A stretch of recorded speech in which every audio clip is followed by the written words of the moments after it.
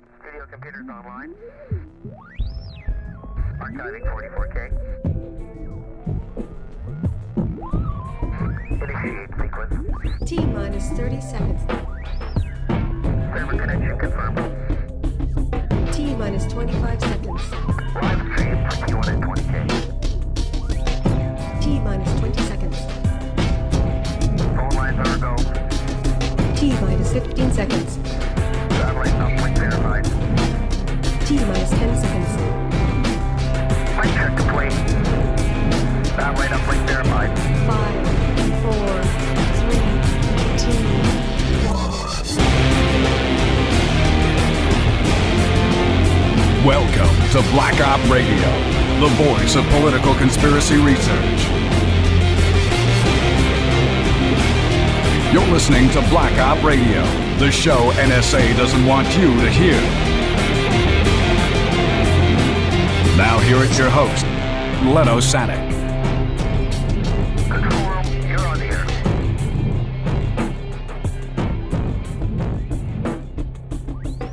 Hello, everyone. Welcome to another episode of Black Op Radio. In this segment, we're speaking to Jim DiEugenio. Hello, Jim. Good evening, Len. Good evening. You're in Los Angeles. I'm in Vancouver. It's kind of cool down here. I hate to say it.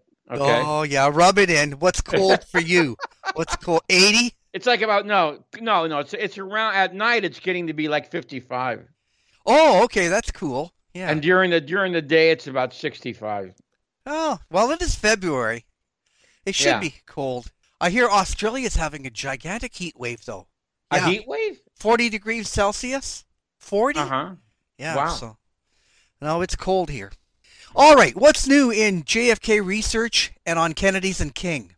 Okay. First of all, please, if you have not written a letter about Sirhan, we have the whole action alert right up there.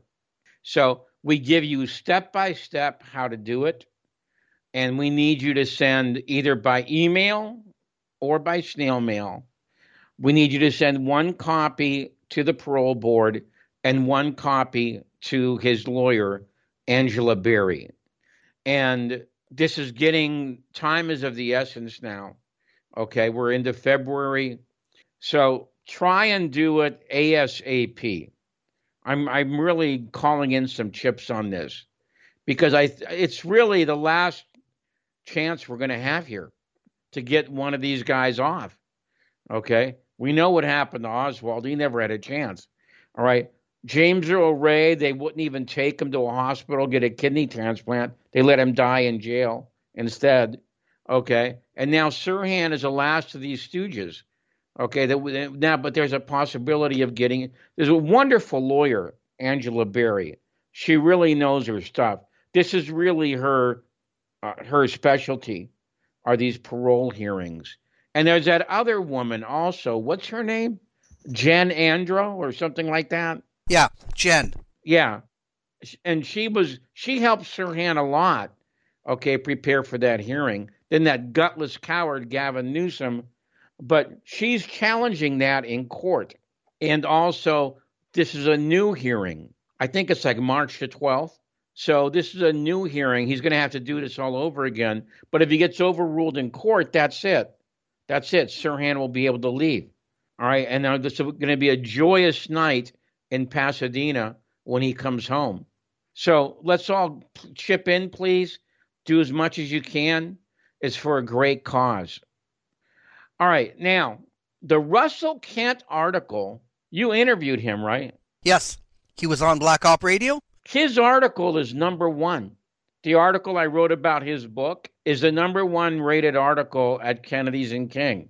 You know, you did the interview. I think it's a good book. It comes at the medical evidence from a different angle, from a really original, different angle. It comes at it from the clique. You know, the bad guy in the book is obviously Russell Fisher. And it comes at from the control that Russell Fisher had. There's only one thing I wish he would have put in there that he didn't about Russell Fisher. And I'm sure you know about this, right? Russell Fisher did the medical exam on Paisley, right? John Paisley, CIA guy, found floating Well, And remember what Bernie Fensterwald said about that one? He says it's a pretty strange way to commit suicide, jumping overboard with weights around you and a gun to your head. Okay. yeah, well, that's what the mafia said. You know, if you control the coroner in a town and they write suicide, there's no trial. Yeah. And so Jim Hogan has in his book Spooks has a couple of really interesting pages, and he makes the argument because wasn't there a book called Widows? Yeah, by Trento. Remember that book? It was about these CIA guys who died mysteriously and their wives left behind. Well, that was one chapter in the book. She was not even convinced that was Paisley. She wasn't even convinced that was her husband. And you know what Nagel said, right? Richard Nagel said they found out Paisley was a double agent, and that's why the CIA got rid of him. You know, so that's. I wish you would have put that in there, but even besides that, it's a very interesting book, which I really would recommend. You know that most, you know, even if you're not interested in the medical evidence, it's an interesting book. All right. Another article we have up, did you read this one by Chad Nagel? His encounter with, of all people, Howard Willans. He worked for Howard Willans as a kind of intern clerk, and he helped Willans write a book. Very interesting. For people who are not aware of Howard Willans. Oh, okay. That's a good point. Let me say this. If you recall, at the first meeting of the Warren Commission, Bobby Kennedy was not there. Nicholas Katzenbach went in his place.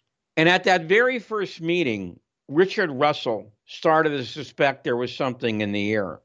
He started writing notes to himself, which we showed from the University of Georgia Library. Well, Katzenbach didn't show up at the next meeting. And what happened is he installed Howard Willans as his representative. And it was Howard Willans who did the hiring. And Sylvia Marr, in her papers at Hood College, she had done some research on this. And she said that by the end of the summer of 1964, the Warren Commission was on the verge of capsizing because most of the big guys, as they called them, the senior counsels, had left because they weren't getting paid enough money. They were all high paid lawyers who didn't want to work for those, government wages. They had left, and they had left all the work to the junior counsel who weren't that experienced. And so Willans came in and saved the day. He hired, if you can believe it, he hired two young guys who I don't think one of them might have just graduated from law school a week before. The other guy hadn't even graduated yet. And Willans hired him after he completed his classes and before the commencement. And you know what their job was? This is incredible. He gave them two of the most important jobs there were, a biography of Jack Ruby and a biography of Lee Harvey Oswald. And that's how he saved the Warren Commission. So Willans, there's no doubt, was a very, very influential character. He's still around. And in my opinion, see, if you study the structure of the Warren Commission, you have at the top the Warren Commission, the 7 guys who were appointed by Johnson. Okay. Then you have Rankin, J. Lee Rankin, who's the chief counsel. In my opinion, if you were doing an organization chart, you would then have Willans. And his right-hand man was Norman Redlick. Then you have the senior counsel. Then you have the junior counsel. Then you have staff members. That would be but Willans was a very important character. I don't think there's any question about that. He used to have a diary online of his days when he was with the Warren Commission. And in one diary entry, he gave away the store. I've always said, if you remember, that the Warren Commission was made up of what I call the troika. This is the power structure from Washington to Wall Street. Allen Dulles, John McCloy, and Jerry Ford on one side. On the other side, I call them the Southern Wing, and that's Russell, Cooper, and Boggs. Okay? And I've always made the argument that far from being unanimous, there was a split in the Warren Commission between these two groups. All right? I've always said that, and I will always say that forever because I believe it's the truth. And it's no coincidence that it was Russell who was the first guy to denounce the Warren Commission in public, followed by Cooper and Boggs. Boggs was almost, he was rabid in his criticism when he came out on the floor of Congress. All right. But anyway, my point has always been that there was a deep split in the middle of the Warren Commission. One day in his diary entry, Willans gave this away. He wrote words to the effect that there was a certain problem with the writing of the commission or something like that, or an FBI report. And he said, I took it to Warren and I got his okay on it. And then he wrote, now all I have to do is get the other three commissioners. Let me say that again. He said, I showed it to Warren and I got his approval on it. Now all I have to do is show it to the other three commissioners. I was stunned when I read that. My God, it's a confession. He's admitting that the Troika ran the commission and the Southern Wing didn't mean anything to him. So this is Howard Willans. He's probably, I really don't think there's very much of a question about it. He's the highest living member of the Warren Commission. And I'll tell you this, the House Select Committee was a very mixed bag, okay? But if you take a look, I think it's in Book 11, where they interviewed some of the Warren Commission. And it's a very interesting discussion with Burt Griffin and Howard Willans. Burt Griffin admitted that Richard Russell was more or less off the reservation, that he was running his own investigation. Okay, I think there's a lot of truth to that.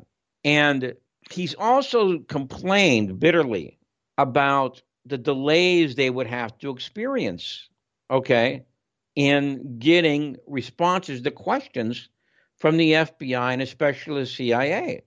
And they asked Willans about this. They said, look, here's Burt Griffin, because this is what happened. Whenever you were made a request, it went through Willans. It went through Willans, okay? And Willans was then responsible for going ahead and filing the request and then sending it to the proper agency. Well, they asked him once, they said, you got this request by Burt Griffin on such and such a date. You didn't send it out for 15 days. And then they said, but what's even worse is you didn't get a reply from the CIA for 2 months, you know? And this is what I mean. This was Willans. Okay, he was a very major player in the whole way that the Warren Commission functioned. And it's an interesting article by Chad Nagel, okay, about his experience with Howard Willans. Do you want to see if he wants to come on? Oh, sure. Okay, I have his email. I'll ask him. He would be much better at talking about his article than I would.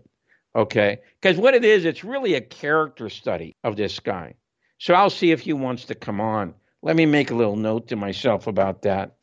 Now, another very interesting article is by Jerry Simone. And this is a fascinating piece. And I really mean that.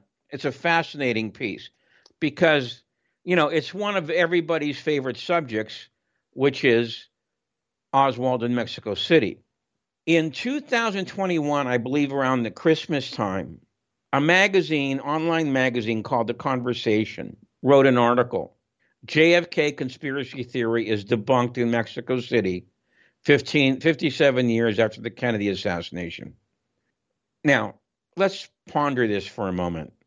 The JFK conspiracy theory is debunked in Mexico City 57 years after the Kennedy assassination. You would think that if a magazine is going to run such a presumptuous, such an imperious kind of headline, they would have all their ducks in a row. Okay? You would think that, wouldn't you? Because Mexico City is, of course, a very, very, very interesting subject. Okay? I mean, that's putting it mildly. Now, let's lay the groundwork. Lee Harvey Oswald allegedly went down. Okay, let's take it from the top. He leaves New Orleans in the last week of September, goes to Texas, gets on a bus down through Nuevo Laredo, goes down on a bus down to Mexico City, checks in at the Hotel del Comercio, and then he interfaces with the people at both the Cuban embassy and at the Soviet embassy. And then one night he goes out to this college, this nearby college, and he meets with a group of students, around which was Oscar Contreras Lartigue, was one of them. Now, I don't think anybody in their right mind who reads the Warren Commission report would be satisfied with the way they treated this rather important subject. Why is it so important? Because there were two things that convicted Oswald in the public mind right after the assassination. One, as Jefferson Morley says, is the pictures and films that were taken of Oswald leafleting on the streets of New Orleans in the summer of 1963. And he was depicted as a lonely sociopath who was, of all things, trying to drum up interest in the Fair Play for Cuba Committee in New Orleans, of all places. All right? So that's one of the things that was used to incriminate Oswald. The other major thing that was used was his alleged activities in Mexico City, where he was supposedly having conversations with the Cuban diplomats, and in the Soviet case, allegedly with a KGB agent under Russian diplomatic cover called Valery Kostakov. All right? When those things got in, and this was Saturday, Friday was the New Orleans stuff. On Saturday, this whole thing about Mexico City got in, and how Oswald was trying to get an in-transit visa to Cuba, then to the Soviet Union. All right? Okay, and so obviously the implication being that after he killed Kennedy, he wanted to get out of the country, all right, to a communist place. All right, and so this was the paradigm that was set up in the public mind, all right? Well, what happened is over time, and I believe Jim Garrison was the first one to do this, to declare this, okay? He looked at the underlying evidence in the Warren Commission volumes, and he said, words of the effect, everything about Oswald in Mexico City is covered, by a time lapse about the time of the Druids in England. I believe this is the place where we'll catch the conscience of the king. And what he meant by that, of course, was Hamlet, when in Shakespeare's great play, he puts on a play within a play, all right, and he uses this to snuff out who he believes is the killer of his father, who was his stepfather. So that's what Garrison was talking about there. But as time went on, more and more material came out about this, all right? And unfortunately, the legendary Lopez Hardway report was classified, all right? When I asked Eddie Lopez about this, I said, why couldn't you get the report into the volumes? And he said, Jim, the first day we went through the report, it was me and Danny and Blakey and 3 guys from the CIA.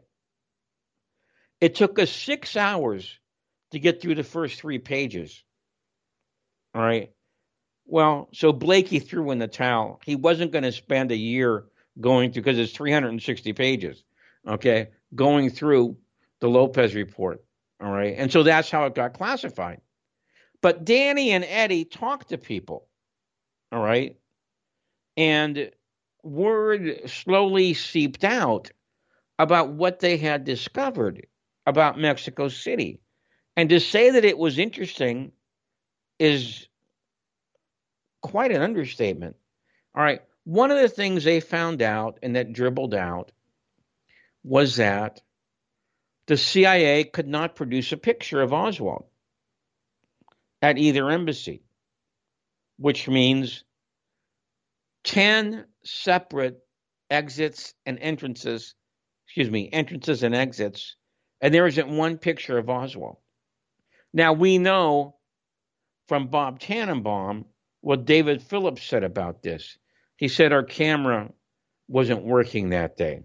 Well, the problem with that is that there were 3 cameras outside the Cuban embassy and 2 outside the Russian embassy, and Danny found out and Eddie found out that there wasn't any out of sync camera. The most amazing thing about that is that one of the cameras outside the Cuban embassy was called a pulse camera. This was high-tech stuff, you know. Why was it called a pulse camera? Because it was so sensitive that whenever the door opened at the Cuban consulate, it would change the air pressure. And this camera was linked to the air pressure, if you can believe it. Don't ask me how they did it, okay? But that's how they did it, okay? So that anytime the door opened, it would take a picture. Now, about the first 10 pages of the Lopez report, if you read it, is really boring stuff because they're examining all the camera coverage. They spend like 3 pages on the pulse camera, because what they're trying to prove on those pages is that it's impossible to believe the CIA story here, that they wouldn't have any pictures of Oswald with all this sophisticated camera coverage. All right. And this is obviously what the CIA did not want to get out. All right.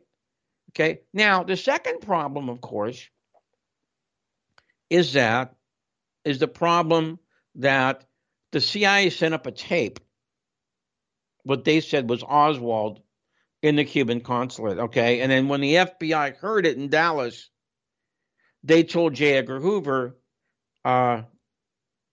this voice on the tape, it's not the guy we're talking to in detention here in Dallas. So there was no picture, and the voice did not match Oswald. Okay. Now, this gets even worse as time has gone on, because it then eked out that Sylvia Duran only identified Oswald by name.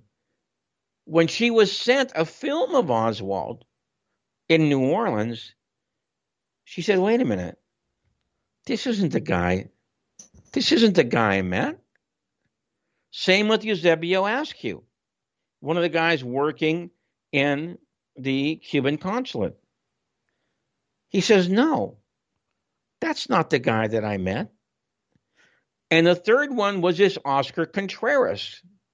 Oscar Contreras was actually, I believe, the first person in 1967. He said, I met Oswald. Okay. And that's not him. They all described, and I don't have to tell you this, Len, they all described a short blonde guy. Okay. They all described a short blonde guy. Okay. And Oswald was about average height, and he had brown hair. Okay. So it's very hard to reconcile this description with the Oswald that we know. And as time has gone on, even more has come out about this. All right. There is, for example, 2 CIA plants inside the Cuban consulate that the CIA interviewed. twice. They wanted this. They wanted these people to identify a picture of Oswald. Did you see this guy in the consulate? And they go, no. They were very disappointed with that reply. So they went back a few days later. They said, oh, like, are you really sure that you don't recognize this guy? And he says, no, he was never here as far as we know. Okay.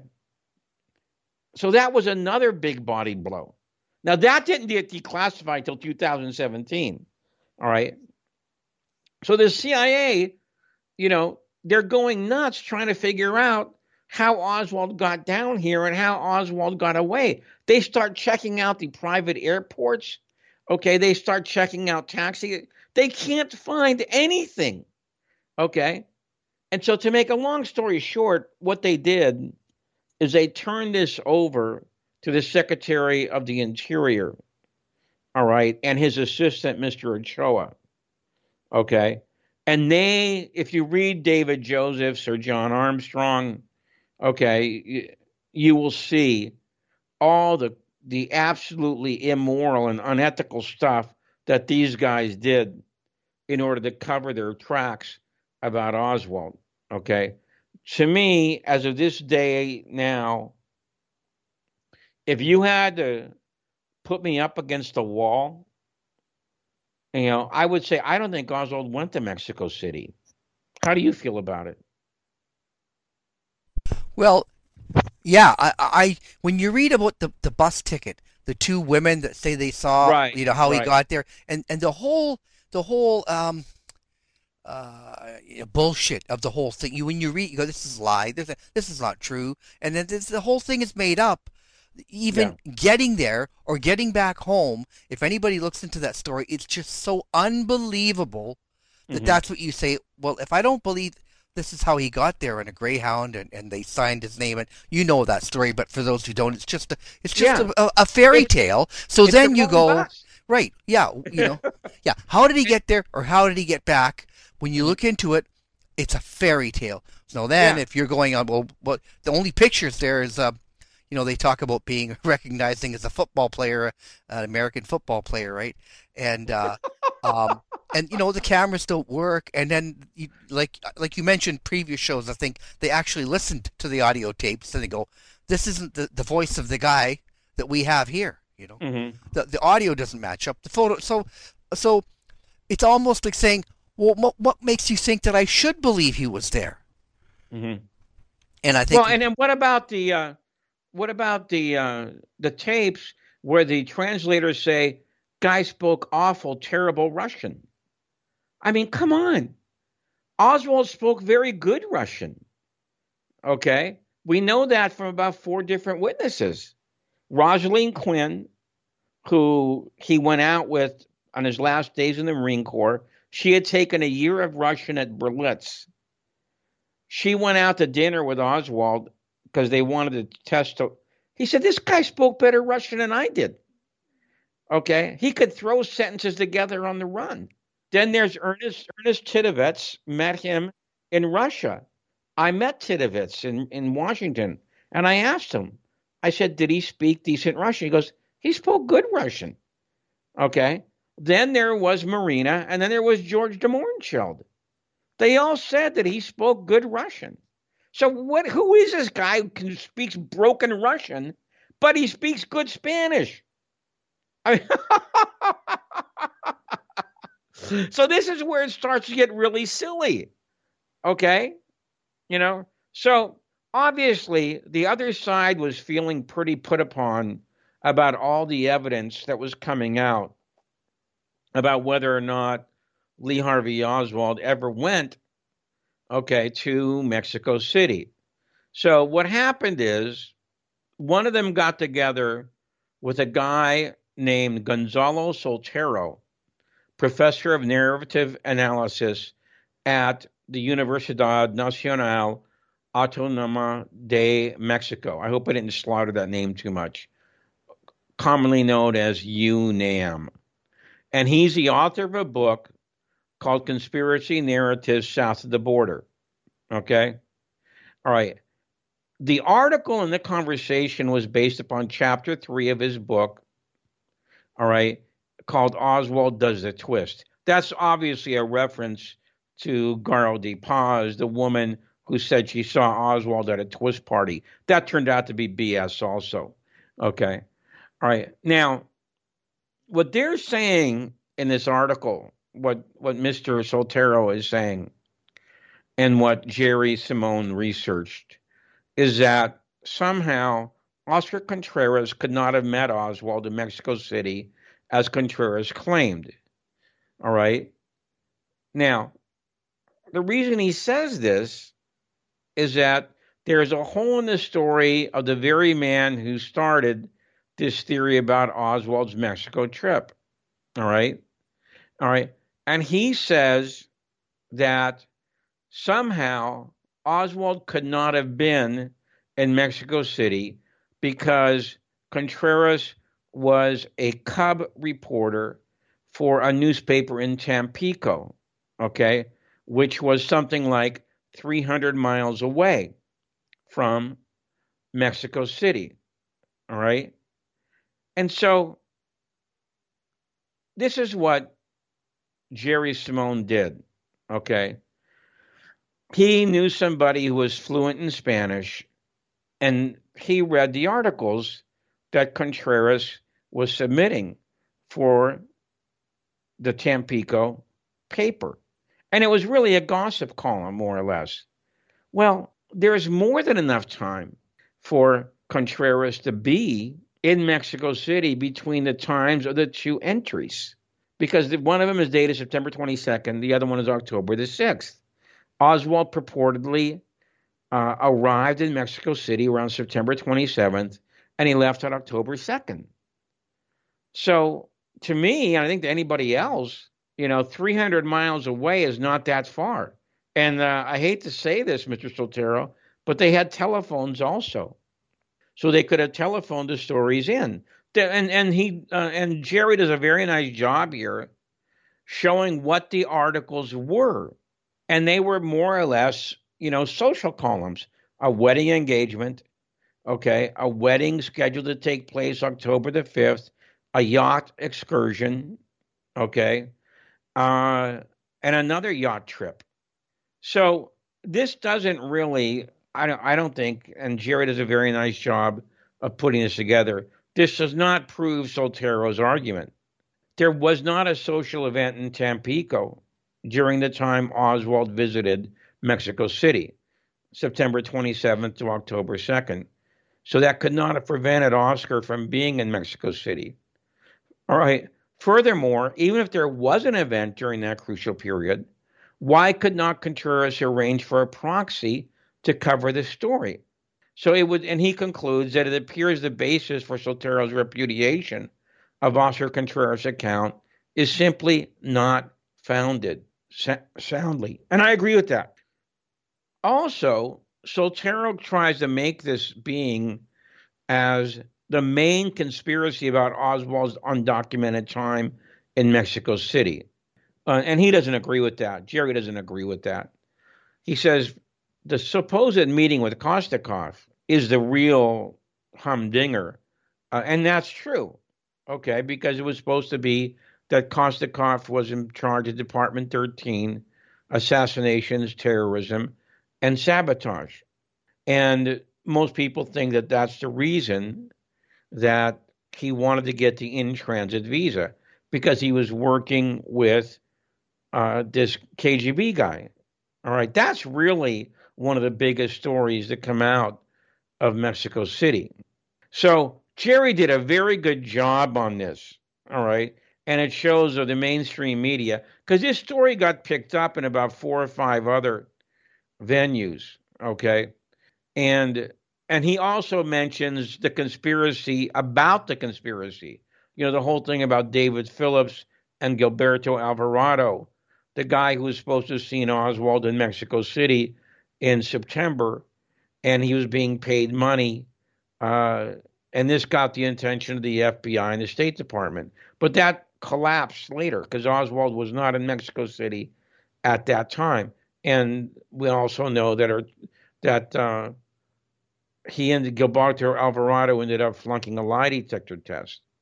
All right, so this is a very poor example, and it's really one of the reasons why we should not trust the MSM, on anything having to do with the Kennedy assassination. So I thank Jerry Simone very much for giving us that article, and I recommend that everybody please go ahead and read it. All right? Okay, one of the better articles that we've had there. I give him a lot of credit for doing a lot of good work. Now, if I can say something, JFK Revisited is still in the top 10 of the Amazon documentary sales, DVD sales. As everybody who's familiar with the film knows, it was issued on DVD in July. Okay? So just go ahead and add it up. August, September, October, November, December, January, February. It's been in and out of the top 10 for 7 months. Okay? Which is really amazing. And so as I noted to some people, usually if a book or a DVD of a film is on the top 10 list for a year, okay, it begins to be called a classic. Okay? So I'm hoping and praying that we can hang on for 5 more months, okay, so we can actually give the film classic status, which is really, and I give a lot of the credit to Paul Blow and that arrangement he gave us up in Quebec, okay, because that gave us a lot of exposure, because we had all these guys coming in from Montreal, which of course is the big city up in that region. It's the second big, well, I don't have to tell you this, the second biggest city in Canada, right? There's Toronto and there's Montreal, right? Yeah. Anyway, go ahead. Yeah. Yeah. And so we had these reporters coming in. Okay. And that one afternoon, the Film Society arranged about 8 different interviews. Okay. And me and Oliver were sitting there, and and that was the first time I ever did anything like that. They would come in, we would give them a half an hour, and they would file their stories. And Paul Blow, I guess they had a PR company. I guess the Film Society up there had a PR company, and they went ahead and they filed a report. And by the way, our distributing company did the same thing for us when the film was being distributed in Europe. And he said that this exposure from those, because we did 8 interviews while we were there, and we did 2 others on the phone before we got there, that reached literally millions of people. Okay?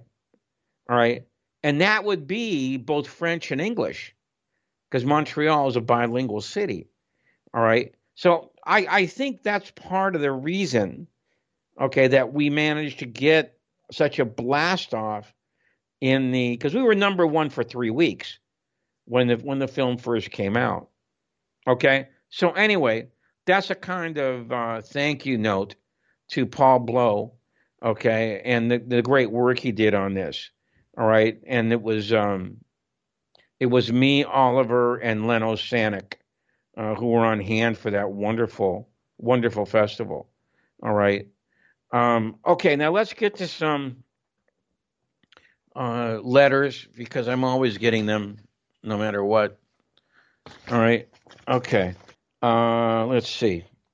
All right. Let's try and get them in order. This goes back to January. All right. January the 19th. Johnny Cairns, very good researcher.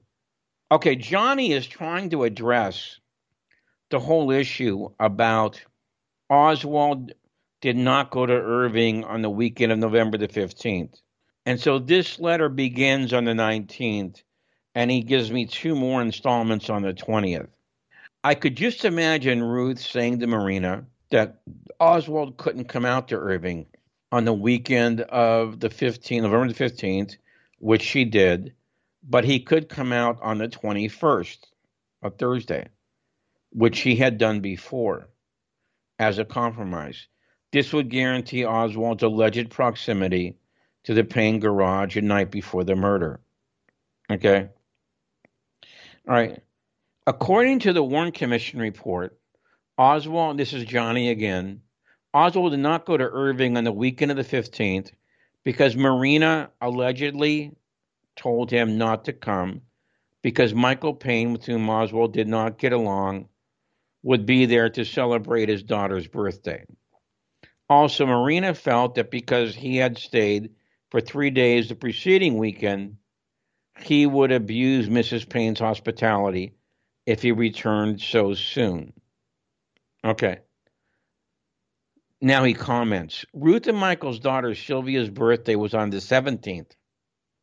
Why would a party presumably held on the 17th bar Oswald from attending the Payne household on the 15th to see his family?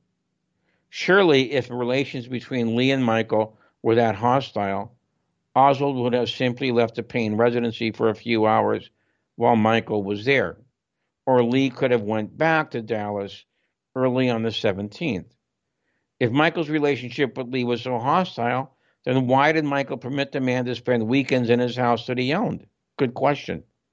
The reason for Oswald's exclusion for the Payne residence on the 15th to the 17th seems odd to me. Okay. All right. Now, he continues on the next page. I found this in Armstrong's book, Harvey and Lee, and I found it to be very interesting. On November the 15th, Oswald phoned Marina from work and asked if he could spend the weekend in Irving at the Paynes. Marina told him that one of the Payne's children was having a birthday party. Mike Payne would be over, and that would not be convenient. Sylvia Payne was born on November the 17th. The question becomes, if Lee spent Friday, November the 8th, through Monday, November the 11th, in Irving at the Paynes, then how could Lee not have known that there was a party? That's a good question. There was a party for one of the Payne children to be held during the weekend of the 15th. Parties are not arranged overnight. They require planning, invitations, etc. So this event could possibly have been weeks in the making. I also am very dubious that Oswald's persona non grata status was the idea of Marina Oswald. I don't think it would be unfair to say that Ruth did not like Lee. This is quite clear in her behavior exhibited during interviews and was clear to me watching her testify at the London mock trial. Although I can't prove it, I have a strong suspicion that it was Ruth who put the kibosh on Oswald's visit to Irving on the weekend of the 15th, possibly as a pretext to get him out on the 21st. I don't like dealing in speculation, but as I originally said, it's just a question I wanted your opinion on. Also, on October the 31st, 1963, which was a Thursday evening, Oswald cashed a check in a grocery store in Irving. So Oswald had previously been being at the Paynes on a Thursday. That's a pretty good point. You know, Johnny always has some pretty well-argued angles, okay? And I guess what provoked this, and I'm sure you know this, Lynn, Max Good's film has really raised some hackles. You've had him on, right? Yeah, right, for sure. I think his film has really kind of raised consciousness about Ruth and Michael Payne. And that's really good because I think it's much overdue. All right. It was done in Probe when we were running Probe as a paper magazine. You know, it was done by Carol Hewitt, Steve Jones, and Barbara LaMonica. But then it kind of dropped off. Okay, I put some of it in my book, Destiny Betrayed, but there's more of it in Jim Douglas's book. And I think that's what Max picked up on, okay, was the stuff in Jim Douglas's book. about Ruth and Michael Payne. So this is really an interesting letter about that whole weekend apparatus that has used to bludgeon Oswald so much, you know. All right, Mr. DiEugenio, thank you so much for answering my questions on Black Op Radio. This is Rick Sering. Your insight and work is always fascinating to me. One last question, if you'll indulge me one more time. I ran across a hard-to-find documentary on YouTube called Everything is a Rich Man's Trick. I was wondering if you'd seen it, and if so, do you have any thoughts on what is presented in it, and is there any validity to any of it? You saw that, didn't you? I think I've seen all 9. Is it 9 hours long, or I've seen? I think it's 7, isn't it? I've seen a bit of it, and I haven't seen the whole thing, so I hate to be wrong about it. But it's quite a lengthy endeavor, and it's one of those things that I believe is presented. Everyone talks about this. John Judd used to talk about it. There's left-wing conspiracies and there's right-wing conspiracies. Okay? Carroll Quigley, for example, the great teacher who was a professor for Bill Clinton, he was like a kind of right-wing conspiracy guy. Did you ever hear that story of what he did on the first day of class? Go ahead. All the students come in, okay, and Carroll Quigley finally goes up to the podium and he says, this is supposed to be the textbook for the class. He shows it to every kid in the class. Then he walks over to the window, opens a window, and throws it out the window. Okay. He goes, we're not going to be using that book. Okay. And so his book, Tragedy and Hope, which is, I think, something like 1,600 pages long, okay, is essentially a view from the right, okay, of the Council on Foreign Relations, Rockefeller and Morgan. And everything is a rich, if I remember this correctly, this is the drift I was getting from this everything is a rich man's trick. And I thought some of it was good. I thought some of it was really kind of strained. Okay. All right. And, I can't give a definitive answer about it because I didn't write anything about it. Okay. I didn't think it was that much related to the topic that me and you dealt with. So I didn't really do an analysis of it.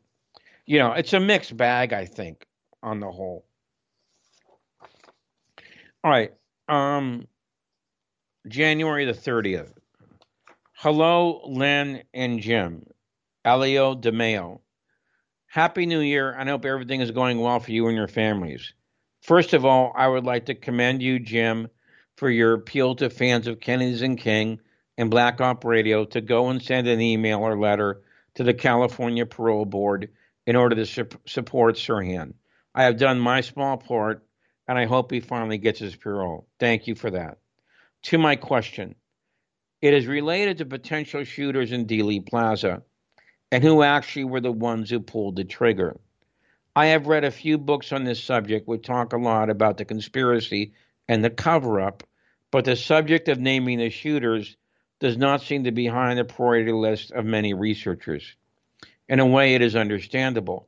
In the grand scheme of things, the real culprits are in the shadows, and whoever actually pulled the trigger is only a pawn in their game, as Bob Dylan once wrote. They are like tools that can be taken out of a box and used by craftsmen as needed. That being said, I can't help being curious about finding out who the most probable trigger men were.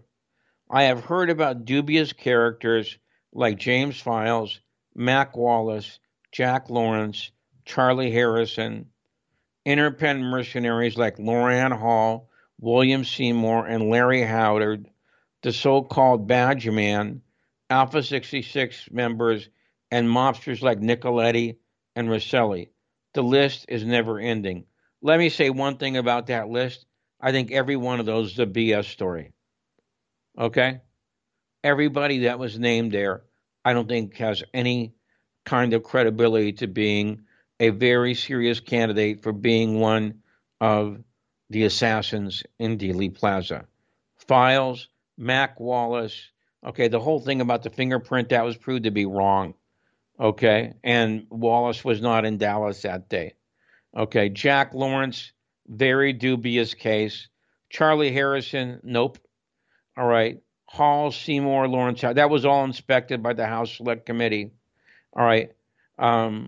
Lucien Sartee, that was from the Men Who Killed Kennedy, the first version. That ended up being not credible either. Okay. Mobsters like Charlie Nicoletti, nope. Johnny Rosselli, that's ridiculous. Okay. All right. And the list is never ending. In your opinion, who do you feel are the most probable shooters? Or in case you don't want to speculate, which researchers do you feel have done the best job with actually trying to name names and put together the most believable shooter list? Once again, thank you for everything you do and keep up the good work. Alio DeMeo, Montreal, Quebec, which is just what I was talking about. Okay, I just gave you my opinion, everybody that they named. I don't think any of those have any credibility. This is what we know, okay, as far as my knowledge base of this goes. Sergio Acacia Smith was in Dallas, okay? He reportedly had diagrams of the sewer lines underneath Dealey Plaza. Bernardo de Torres was also supposed to be in Dallas, okay? And there might be evidence that Emilio Santana was in Dallas, okay? Because he was in the car with Sergio Acacia Smith and Rose Cherami, headed to Dallas from Louisiana. Now, there's also a report of Sutre being in Dallas. Sutre, of course, was John Sutre, the OAS guy. Right, yeah, okay, yeah. Okay, the OAS Yeah, guy. I got him mixed up before. Somebody corrected me. Okay, so those, to me, are the ones that you have some evidence for. Okay?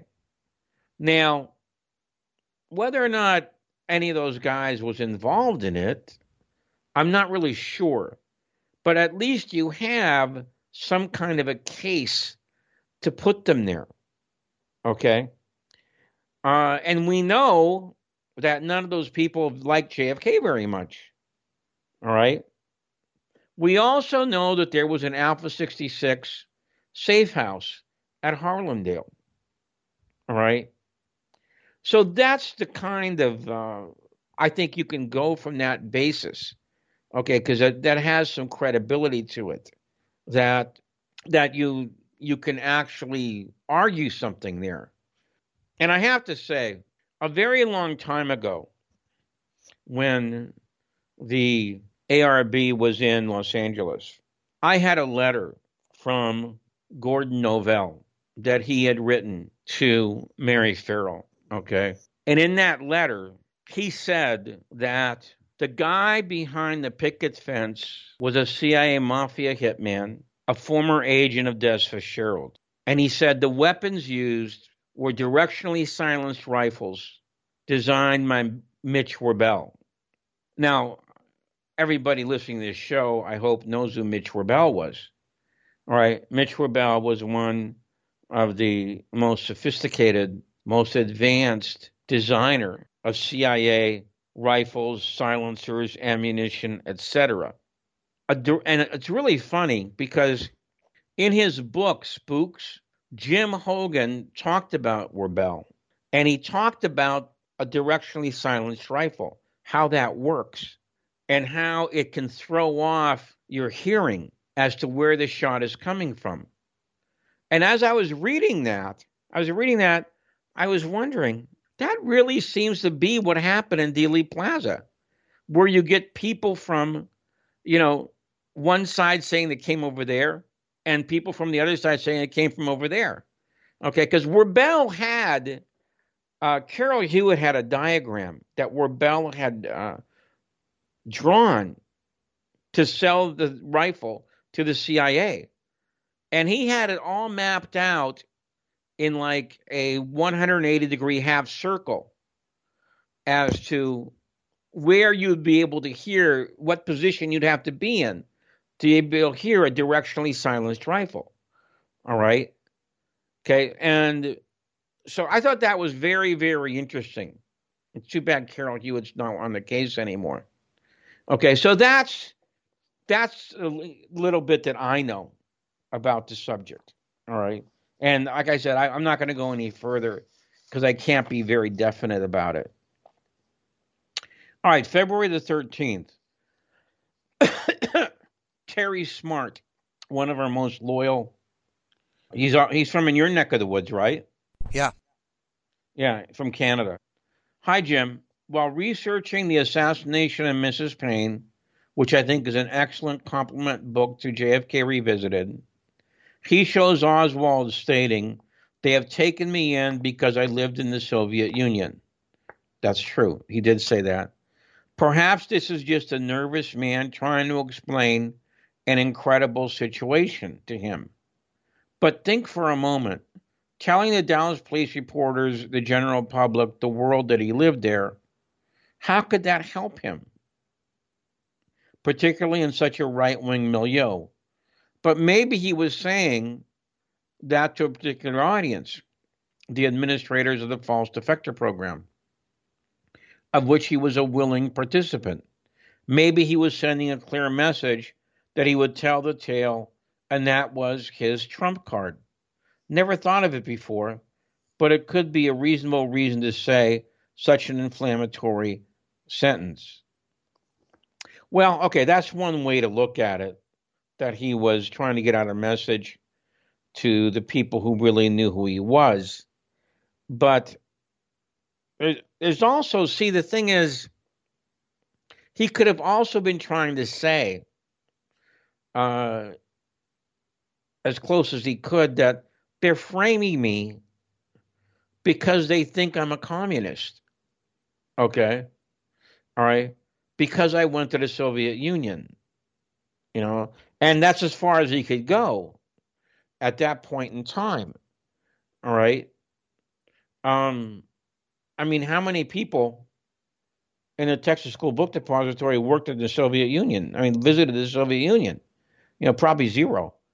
Okay? I'd be willing to bet that the whole population of Fort Worth, you know, you get about that number also.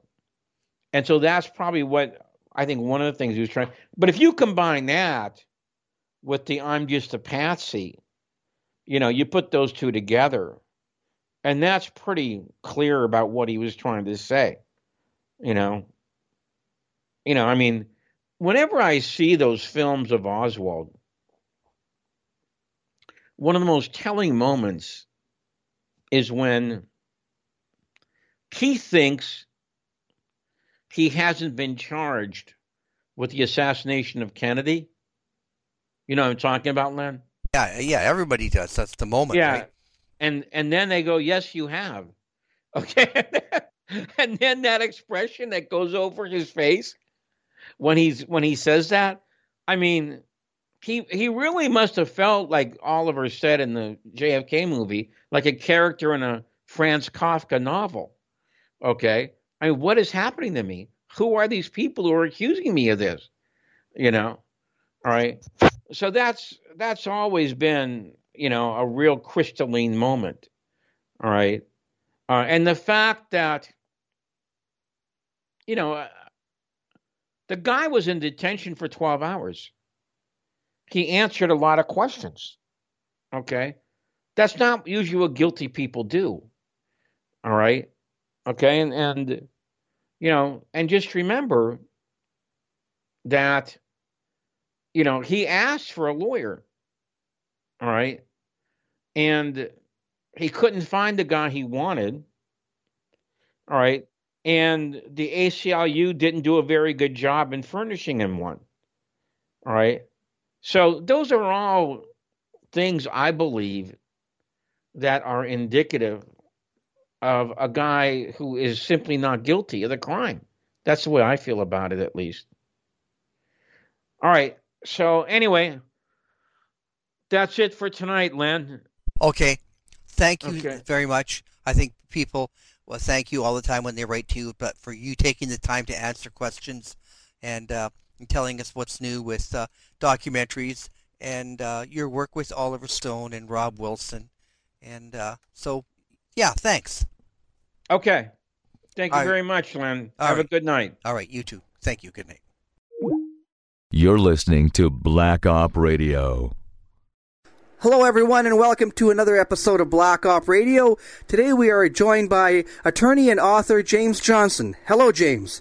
Hello. We understand that you had a lot to do with getting the book Flight from Dallas released, and that there's quite a story that you know the background to, and that's what we'd like to talk about today. Of course, this has to do with the JFK assassination research.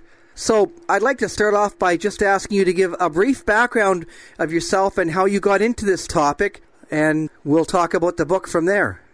Well, as you have stated, I'm a now retired attorney, but I have been a trial attorney here in Wichita, Kansas most of my life, except for a short period in the military and going away to law school.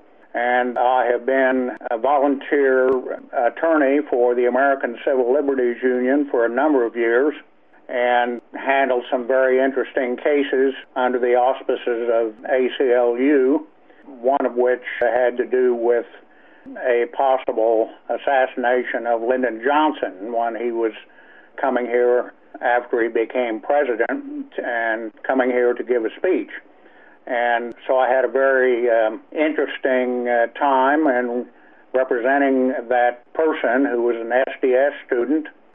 I began following, shortly after the assassination of Kennedy, the literature that was beginning to come out about it. And the more I read about it, the more I felt that something was wrong, and I followed the reports of the various committees that were appointed to investigate different aspects of the assassination, starting with the Warren Commission and the other two, or actually there were three. But the more I got into it, the more I felt that Kennedy had been killed by a conspiracy that had been covered up by the federal government. And in the middle of all of this, I carried on a full-time law practice here in Wichita. And one day I received a call from one of my daughters who said that she had seen a person by the name of Vinson being interviewed on one of our major television channels, Channel 8, which is the public broadcast channel. And this interview had to do with Vinson and his experience, which led him to talk to me. I had difficulty getting him to talk to me because he felt that he had given a statement to the reporter for Channel 8, and he didn't want to interfere with anything that reporter was planning to do. So I called that reporter, who is a friend of mine, and asked him about it, and he told me to go right ahead, that he wasn't going to attempt to publish anything about the story. So I called Mr. Vinson and got him to come into my office, and I took a approximately 50-page statement from him about his experience, and I began my own investigation after I had completed taking his statement to find out if I could corroborate what he was telling me about various aspects of his experience and the assassination. So I started my own independent investigation, and much of that is set forth in the book, Flight from Dallas. So I published it myself, and the publishing date was in 2005. So that's how I came to write the book. It's based upon considerable investigation of my own, which I describe in the book. Of course, I ordered documents, aerial photographs, information concerning the flight characteristics and the fuel capacity of a C-54, which was the plane that Vinson rode in. So I spent a lot of time making my own investigation before I decided to put it into print. So that's how I got into it. Okay, so first of all, where is the book available today? Well, it was originally published under the Trafford Publishing Company. I'm looking here to see, in 2005, and I did have another publisher that was interested in it, but then backed out of it, and I finally, Trafford decided that they would like to get into it and publish some of their own copies of the book. Well, I'm just wondering where people today can get the book, or if they can, people listening. Well, they can get it from Trafford, and you can probably get it from bookstores who would probably have to order it from Trafford Publishing. Okay, well, I'll look at the Trafford website, and I'll try to make a link for it so interested people can find it. All right.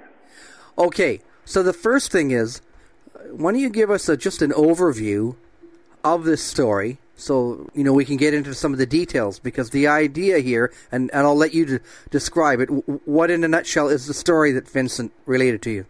All right.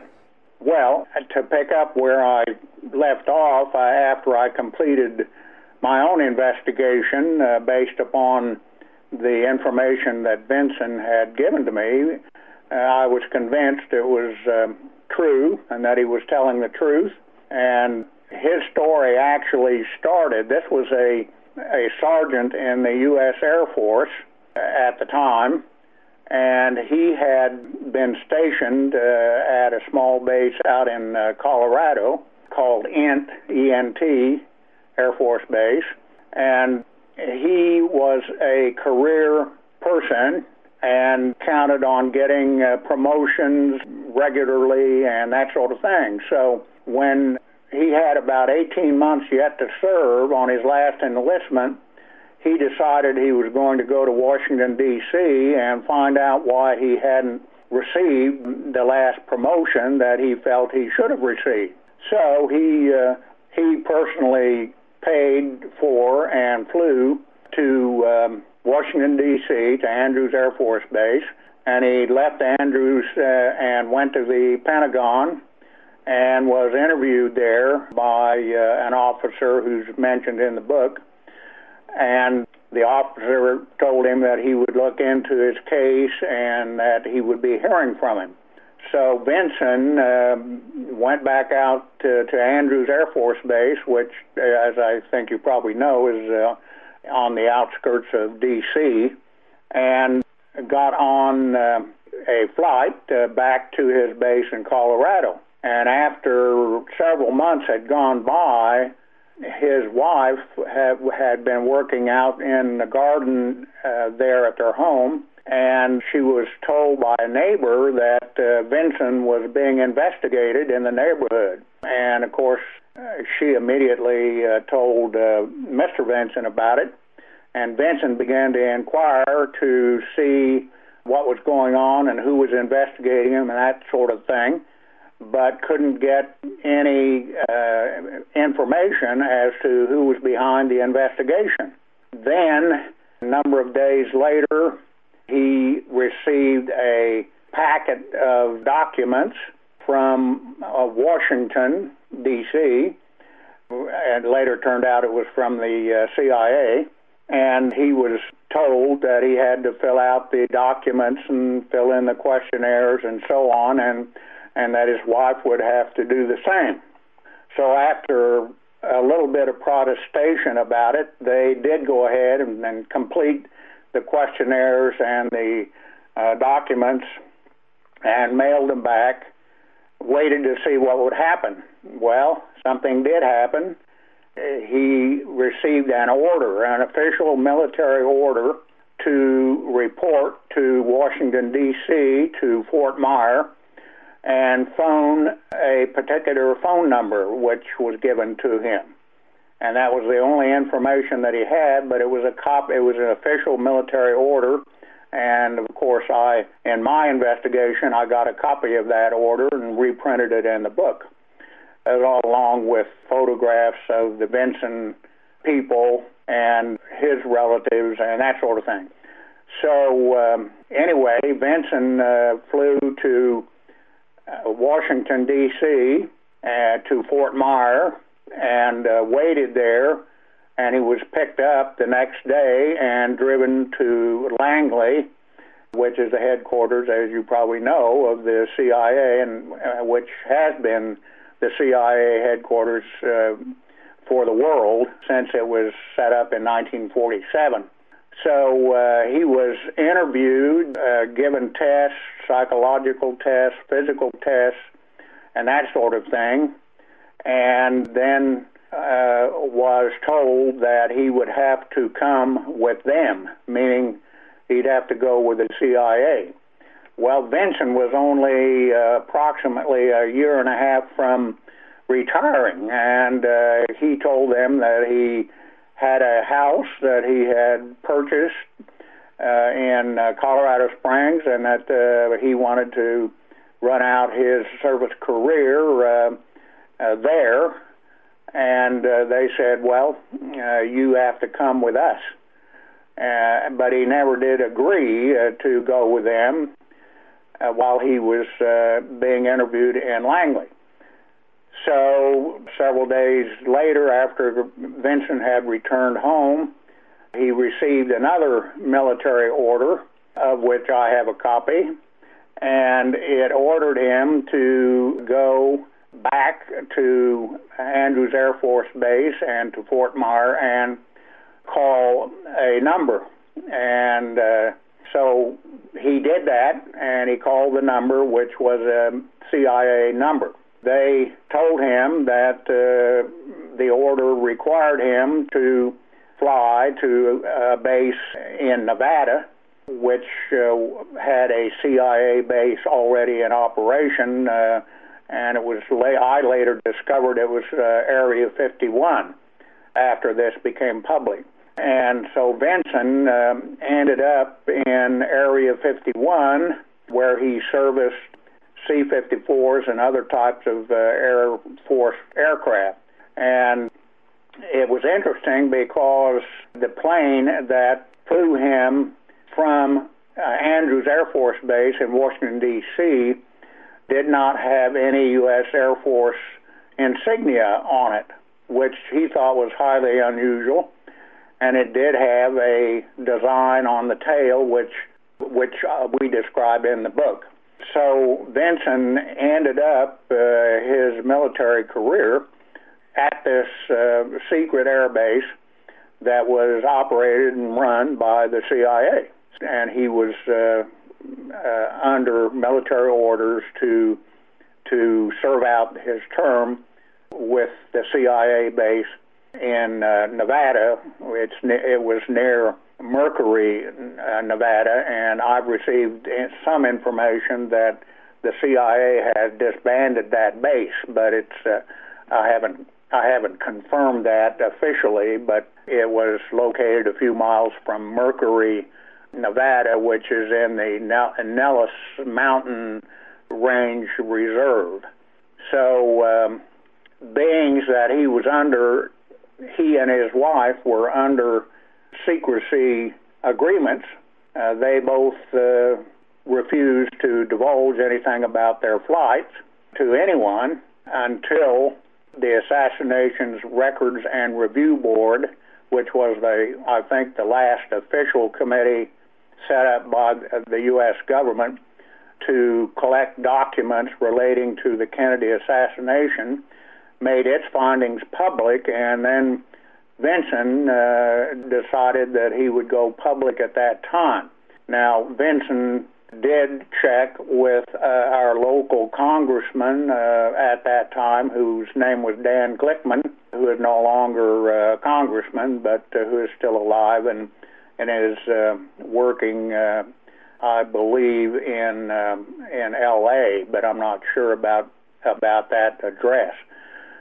Glickman told Vinson that he felt there was no reason why Vinson shouldn't go public with his story, and so Vinson did contact the reporter at the Wichita Eagle, which ran a short review of it on the editorial page, and that's when I called that reporter after my daughter told me about it, about seeing it on the television, and I proceeded with Vinson to take the 50-page statement I've already referred to, and I won't go into the details of my investigation because they're all set forth in detail in the book.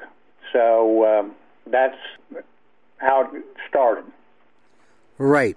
Now, the story is, though, about November 22nd, and this flight that Vincent was on was someone who he said looked extremely like Lee Harvey Oswald. Well, that's correct. On this flight back from Andrews Air Force Base, he landed in a airport in Dallas, and I have tried to pin down which airport it was because there were several airports around Dallas back in those days, and I think one of them was later taken over and made into the Dallas Municipal Airport. But in any event, it was on this flight back that they landed, and they saw these two men get on the plane. One was described as a fellow with Cuban characteristics physically, and Mr. Vinson had been quite familiar with Cubans, having been in contact with them during his military career. And the other person looked strikingly like Lee Harvey Oswald. And of course, Vinson didn't realize the significance of Lee Harvey Oswald until he got home and saw the interview on television where Oswald was arrested. And Vinson was watching the program with his wife and said, "That looks like the smaller person that got on our flight." And of course his wife protested and said, "Well, he's been arrested. It couldn't be him." Of course, Vinson said, "Well, I don't know about that, but he sure has a double there." So that's how he came to know about Oswald. But Vinson passed away about 6 months ago, I found out recently. But I have a pretty thorough investigation of my own, and I am convinced that he saw the actual killer, alleged killer, because I don't think Oswald himself shot anybody. And as you might guess, I've spent quite a bit of time researching into the Kennedy assassination, which Vinson's experience was just a part of. So, what questions would you have? Well, I guess what people would be interested in, if this was a CIA-type flight, these are CIA-type people getting on this unscheduled stop, and from the account, these guys got on the plane, no one spoke a word. It was a little bit unusual, and that's why he remembered this. And then looking back into the same day a president is assassinated, someone could say, "Did you notice anything strange that day?" And he'd say, "Yeah, these guys got on. If the guy wasn't Lee Oswald, he was a double. He was someone who looked just like him, very similar, right?" Right. So, I think that's where people, if they want to get the book, will start having their own questions about, well, this doesn't seem to be then this one lone nut shooting the president. This seems to be some kind of carefully orchestrated teamwork here. People moving in and out of assassins to a city. And how could they get out of town? Well, they got out of town on a military aircraft.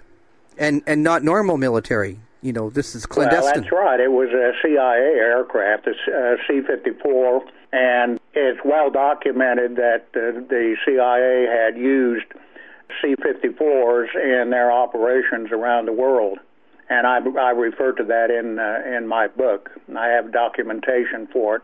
So when he got on the plane, no one was on it, but two personnel got on a few minutes after Vinson got on the plane, And as we point out in the book, they were not carrying a manifesto, which is a document which reflects information about a particular flight. And he thought that was highly unusual, and the people that got on the plane did not have Air Force uniforms. They did not have any identification that was visible from the outside.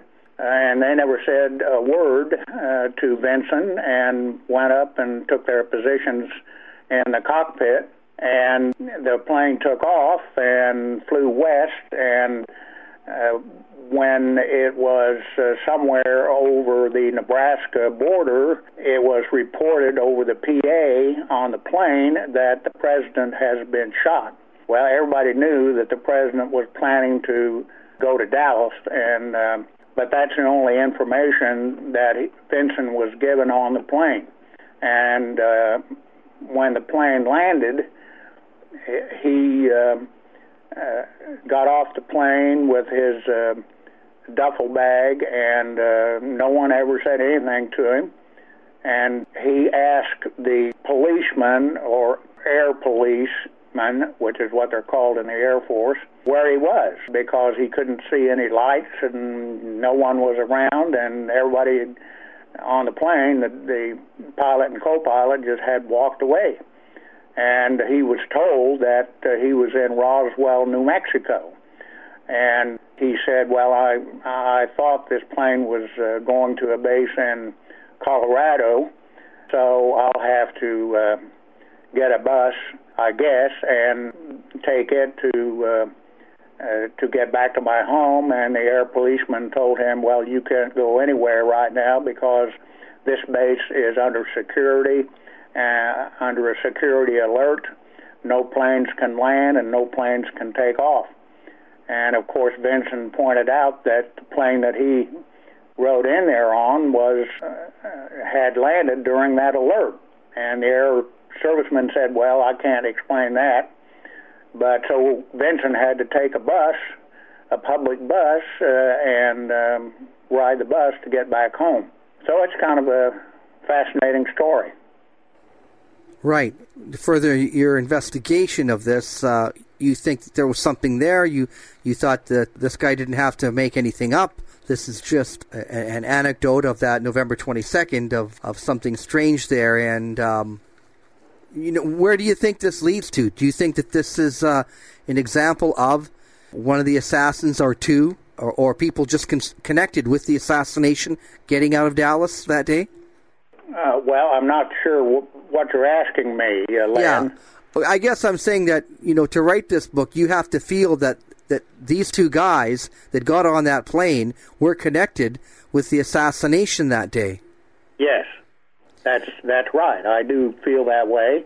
And the information that has been made public since the assassination has confirmed that there was another person who was obviously trying to set up Oswald as the patsy, because this other person had made several appearances in and around the Dallas area, even going on a shooting range and shooting at another person's target, and then identifying himself as Lee Harvey Oswald. There have been, as I say, several instances, well documented, of somebody pretending to be Lee Harvey Oswald. Yeah, that's what I was getting at, that this doesn't necessarily mean that these guys were the shooters, but this was something suspicious, that people were making a getaway from the crime scene using this clandestine network where you didn't have a ticket, you didn't have to show ID, you just had to be informed that they were picking up two customers here. These guys get on a plane, and there you go. Well, that's right. Of course, I firmly believe that person that was pretending to be Oswald and who looked like Oswald was one of the shooters at the assassination scene. And I'm convinced that there were at least 3 shooters on the scene, with 6 shots being fired. Of course, there are books that have been written about these things that I'm saying. Now, Vincent Did he have any further interest in the assassination, or was this just one anecdote that after the AARB 1992, was it? The Assassination Records and Review Board allowed people to come forward, and after he spoke to your congressman, he felt that this is something people should know about. Was there any more area to investigate in this? Is there anything more to it that we can follow forward with? Okay, well, you mean today?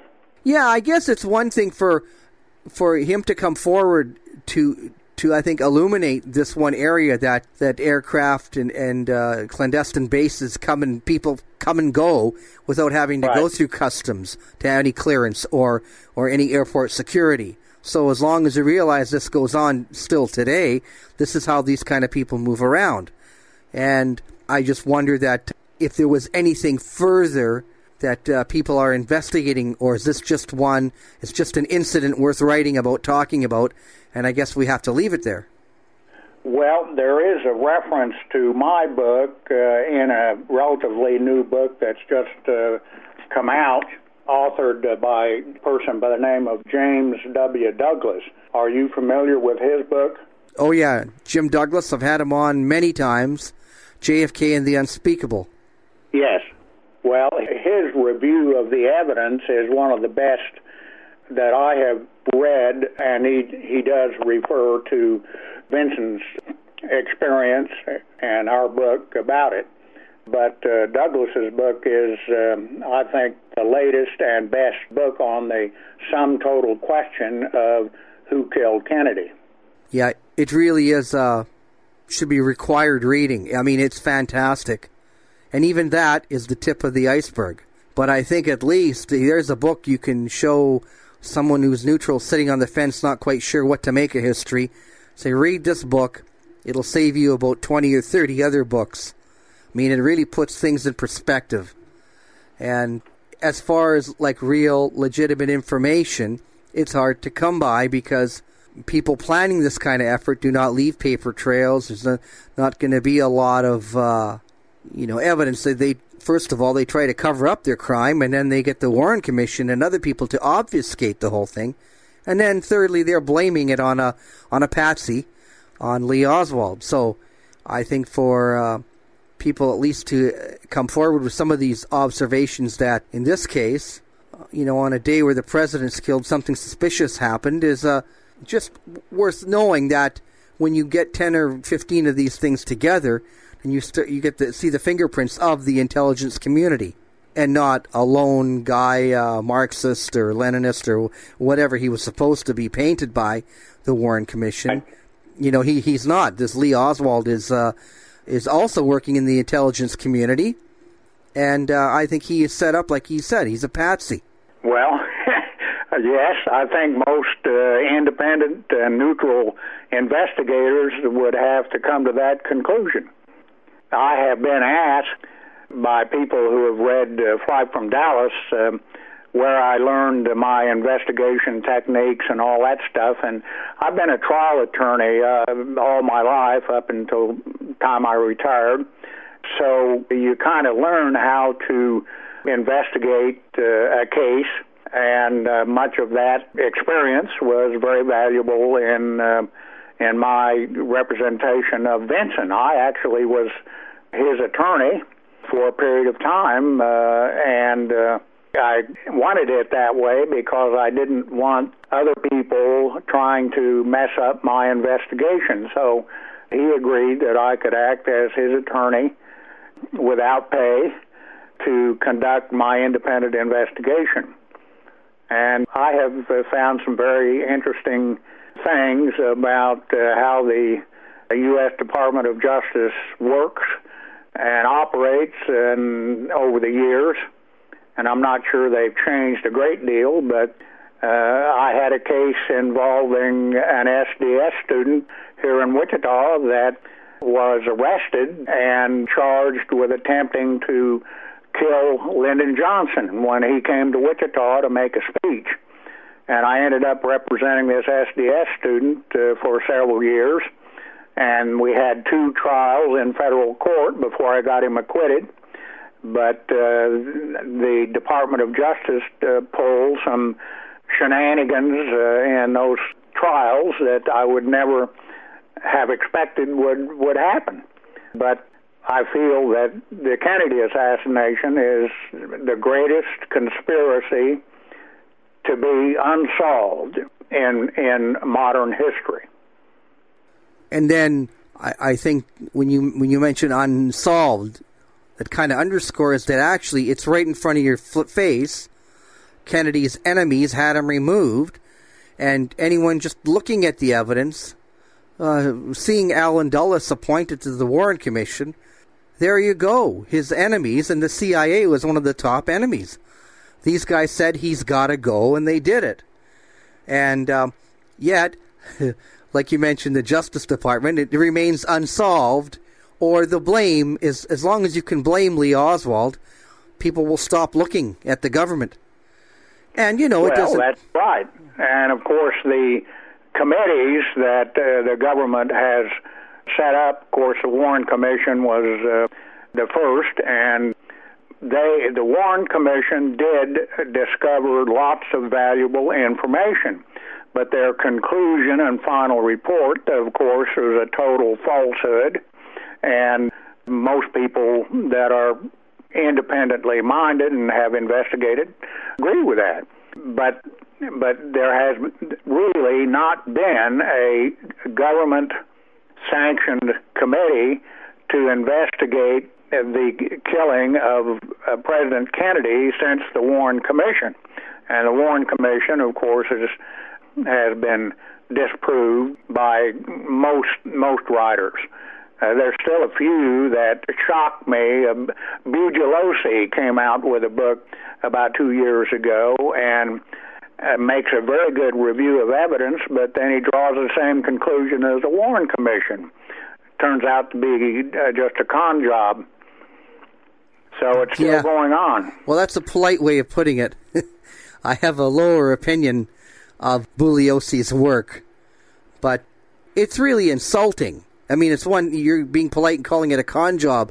It's an insult to your intelligence to continue waving this flag of the Warren Commission. I mean, even in 1978, I think the House Select Committee on Assassinations, in their final conclusion, they said there was 2 people shooting. That's right. They found a conspiracy. Right. And then people they are intellectually unable to grasp this idea, so they cling to anything they can. Looking at Commission Exhibit 399 and saying, it could have done it. I mean, anyone who's ever dropped a bullet on the ground, you'll see a little dent or something. You can't break bones. All the wounds, and then expect that bullet to be, and what people have called it, I think accurately, is pristine. That bullet, if shot into anything, was shot into a bucket of water. I mean, they don't show you the other bullets where they demonstrated where they shot it into a goat carcass and other things and breaking ribs, and it was like mushroomed. Just right. Unbelievable.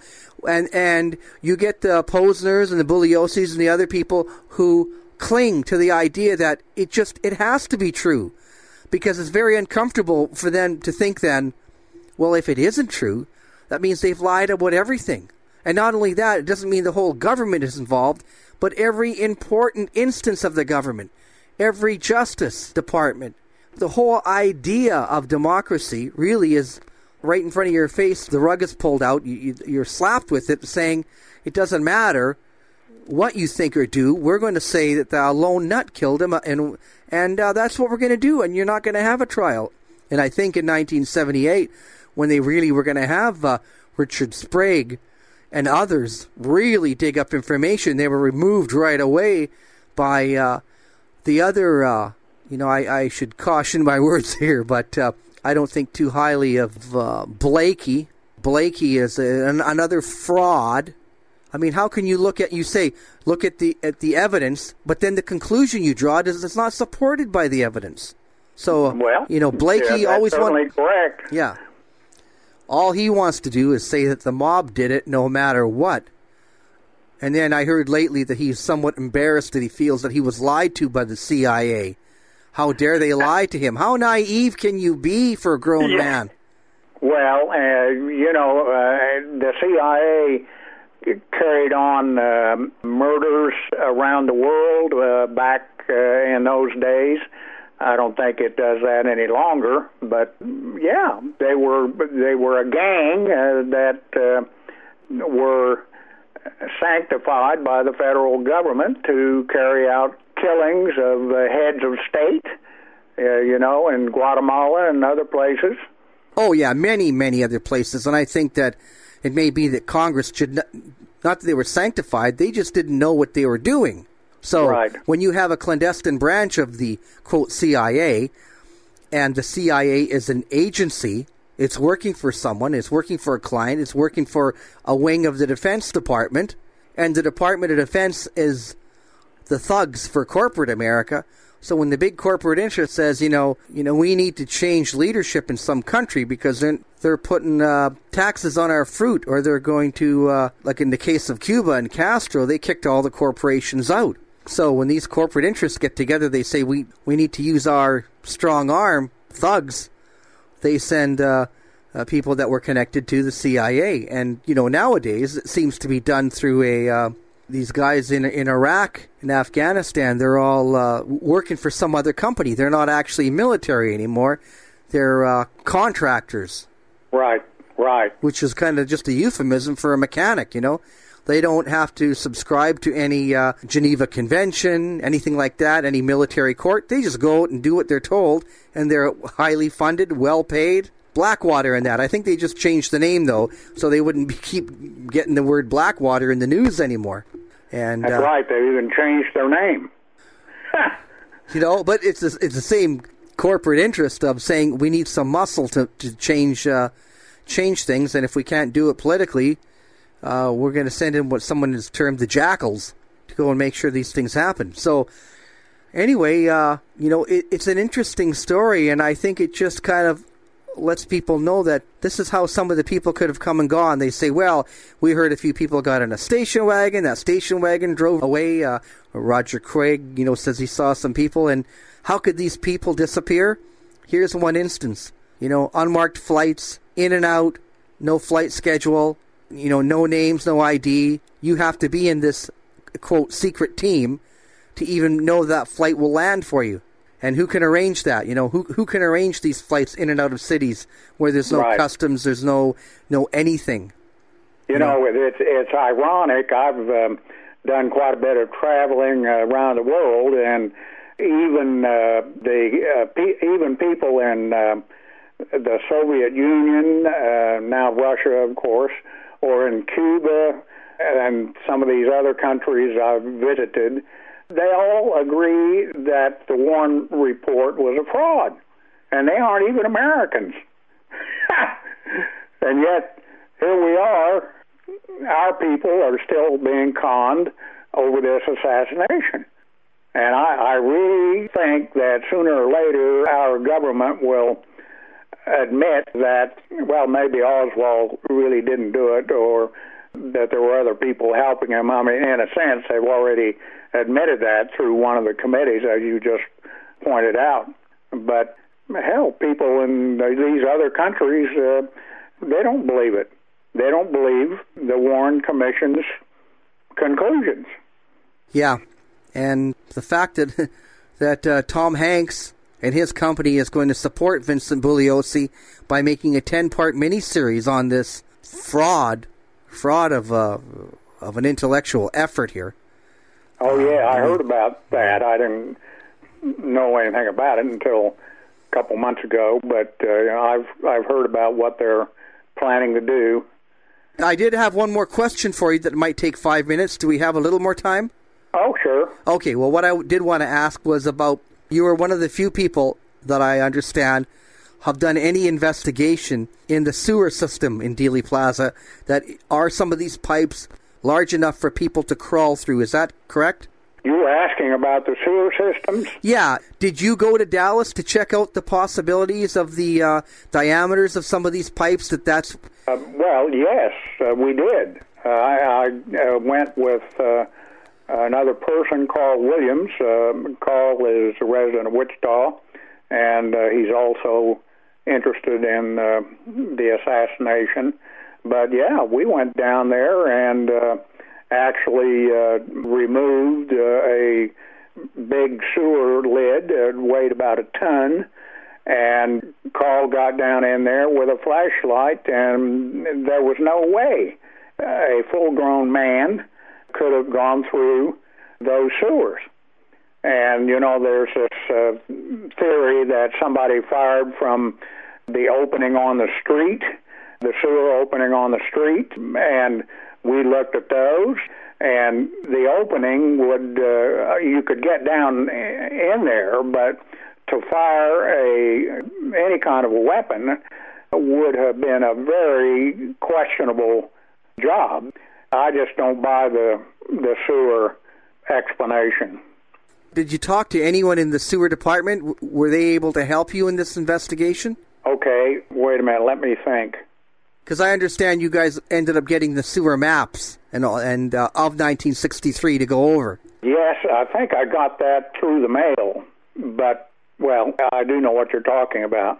Right, I'm just trying to jog your memory here that you did actually get the actual maps of the area, and you tried to go through it to see if the idea is to explore the sewer escape route theory. Could that be possible? And you, in your experience, you found it very improbable that anyone could fit through these pipes. Correct. Right. Correct. And I even, on these airfields around Dallas and Roswell, I received some maps, aerial maps from them, and one of them was an aerial photo of all of the ABM missile sites, which kind of surprised me, which there were quite a number around Dallas. But I was kind of surprised to get that in the mail, you know. These pipes, anyway, some of them go from Dealey Plaza toward the Trinity River area, the floodplain is it called. So anyway, that's the idea that people thought, well, if they crawled through these pipes, if they were in Elm Street, if they were around there, they could just get way out of there, and then that's how they would make their way out. Right, And right. that's just an anecdote on your experience. The pipes are 14 to 16 inches. It's just unlikely. But that story has been circulating that there's a suspicion that someone was shooting from in a drain pipe looking up. And as a matter of fact, I think what obfuscated that is that when that police officer pulled over to park his bike there, he kind of parked it right over it, you know, so no one really could look inside. That doesn't mean there was anyone there. It's just, you know, another interest. I just did want to talk to you about it because you were one of the few people, I guess, that have gone down there and taken measurements and looked at it and tried to decide, you know, it's not everything is possible. We have to, you know, let other researchers know that some of these things have been looked at, some have been investigated, and this is one area that it does not look like there's any feasibility at all. That would be my conclusion, certainly, and as well as Carl Williams. I'm sure other people have done the same thing about the, you know, looking and measuring the sewers. Right. There are people new to the case that they come across something and they go, oh, I wonder, maybe a guy who was there. Maybe that's how. And I think at least the interest is here. If you have kind of, you know, any imagination and intellect, you think, well, as soon as I put the idea that Lee Oswald didn't shoot, then who did? And where were they? And how many? And then that's where we're really left with some bit of speculation because there's no record of an official investigation of how many shots and where. As soon as the Warren Commission said it came from the 6th floor, I mean, that joke, they just left off all other investigation. Like, no, the case is solved that day by 4 o'clock. You know, teletype messages are going back and forth. We have one man, we have him. Although they didn't charge him till midnight. You know, they seem to say that the case was already wrapped up. But I just want to make sure that I did discuss that with you, that, you know, you had an investigation of something that turned out negative. And this investigation of the pipes, they're just, I mean, maybe a small kid, 14 to 16 inches, I don't know, you know. But I think, you know, based on the Zapruder film, the shots were coming, you know, above, you know, in front, to the right of Kennedy, and and maybe from the second floor from behind, there's one shot that hit the chrome strip of the windshield inside the car. So of all these deflections and that, and how many gunmen is almost immaterial. As soon as you say, well, it's more than one gunman, then it's gunmen. And what's their objective? To remove the president. They seem to have done it with impunity. I mean, there's been no trial. I mean, it was... That's right. Jack Ruby evidently killed Lee Oswald, and that's the whole end of it. That's the end of the investigation, and everyone go back to sleep. This year,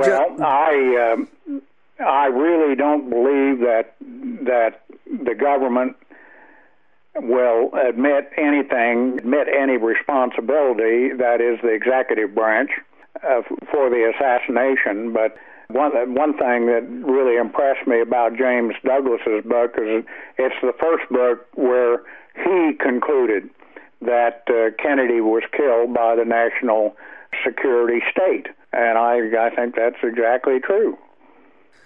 Yeah, I mean, that's where all the evidence leads. I like to say to people who are new to the case, I say, listen, Kennedy was removed by his enemies. Do you want to do an investigation of who his enemies were? And we can talk about 10 of them, starting with the CIA, the Joint Chiefs of Staff, Federal Reserve, almost everyone in the banking concerns of the Pentagon and the industrialized military complex that Eisenhower spoke of. So this is where his enemies are coming from. Talk about Big Steel, U.S. Steel, and all the opposition to him, and not Lee Oswald. And it's just kind of, I think, part of growing up to understand how the world works. If you find it uncomfortable, fine, but you better look into it. It's just like saying there is no mafia, there is no organized crime, And I think that's what Hoover tried to do. He tried to say, there is no organized crime, so don't worry about it. Well, I wanted to ask you, how did you come across my book, Flight from Dallas? Was that from reading Douglas's book? Well, it was recommended to me from Carl to actually get in touch with you. I'd seen the book out a while ago, and I certainly have read anything Jim Douglas has done, and so I think, like with this story and the Chicago plot, when you're familiar with that, when you see all these anecdotes of behind the scenes, if it didn't happen in Chicago or Miami or in Dallas, it was going to happen somewhere else. They were moving on Kennedy with this clandestine network. And, at least a study of history will illuminate this. This is what happened in the past. So it's kind of strange that with, in today's world, Barack Obama runs on, I'm going to shut down Guantanamo. I'm pulling out of Afghanistan and Iraq and all that. And now he's in, and it seems that he's somewhat handcuffed. He's not pulling out of anywhere, and he's announcing troop increases. So you almost, not that I don't want to say the wrong word, but I feel sorry that if you hear that he starts to push that I'm pulling out, I'm doing these kind of moves that Kennedy did, he'll find himself removed. I think nowadays I've been afraid of something like that ever since he was elected, which I still find hard to believe that we elected a black man as president. Of course, I'm elated, but I fear for Obama. Right. Well, I think he's probably realized that he has to play ball. But this is just a part of understanding politics and big corporate interest and, just how the world works. So there it is.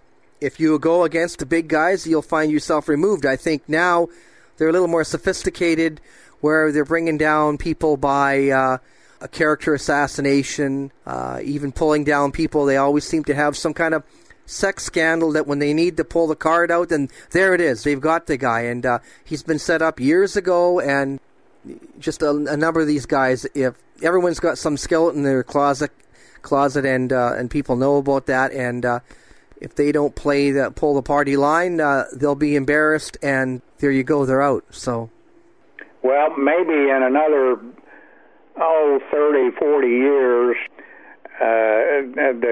we may get the federal government admitting that, gosh, that really was a conspiracy.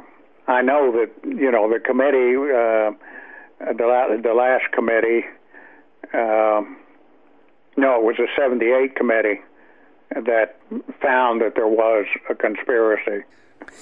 But, Well, that's listen. the thing. We should know right now. We should look at history. We should analyze, what happened and say, this is what we know. And it's a little bit, I think, troublesome to see a Posner or a Bugliosi or these other people continue with the charade of a lone nut. And that really does not go any further for, furthering an idea of democracy and Western civilization as we're getting better. We're not getting better if we're living in denial here. And it becomes like a George Orwell kind of thing where they just tell you what they want you to believe and everybody just buys it. It's propaganda. When you think about other governments, you go, well, I guess I can see that. They think, right here in North America, what, they lie to us? No, they wouldn't do that. Well, they're doing it. And I think one of the other people that I look up to, just for shooting straight, like from Jim Douglas, is former Governor Jesse Ventura. Seems whenever he talks on the topic, he shoots right from the hip. He says, yeah, your government lies to you. And I know, I was in government. And they lie to you every day. And, what are you going to do about it? Start voting in better people. It's hard, but, one step at a time.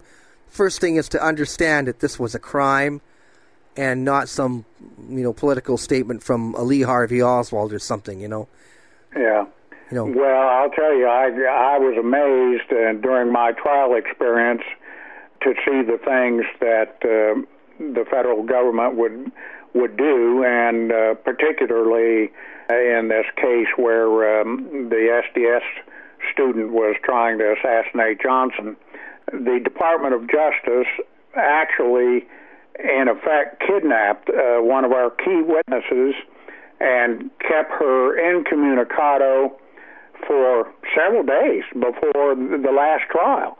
And I thought I was going to have to continue the trial because I couldn't find one of our key witnesses. And then we found out that she'd been in the custody of the feds and under an order sent out by the district prosecutor. So, the federal government will do these things when they feel like they can get away with it. Yeah. The poverty of that effort, you know what I mean? Like, if you can't win the case fairly, why did you make the case? And you're going to have to kidnap other witnesses to keep the truth from coming out?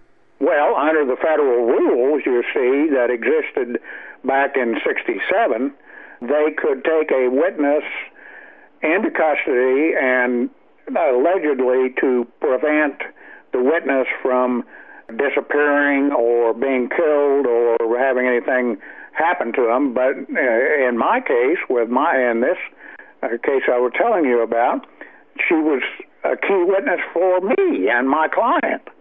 So they used the rule to prevent her from testifying, but they finally gave in when they found out that I wasn't going to capitulate and let them get away with it. Well, there's an example. Okay, James, I think we've covered the two things I wanted to talk about, the flight from Dallas and your investigation of the sewer system. So is there anything that I didn't get to you'd like to bring up at all? Well, not really. I don't know if you know that I took it wasn't a deposition, but I took a visual deposition of Vinson where he appeared, and we put him under oath, and I interrogated him about his experience. And, I've got that on tape in case, well, I told you that he passed away about 6 months ago, but Vinson was a very convincing witness. Right, okay. So if anyone, questions the validity of what I have and the evidence that I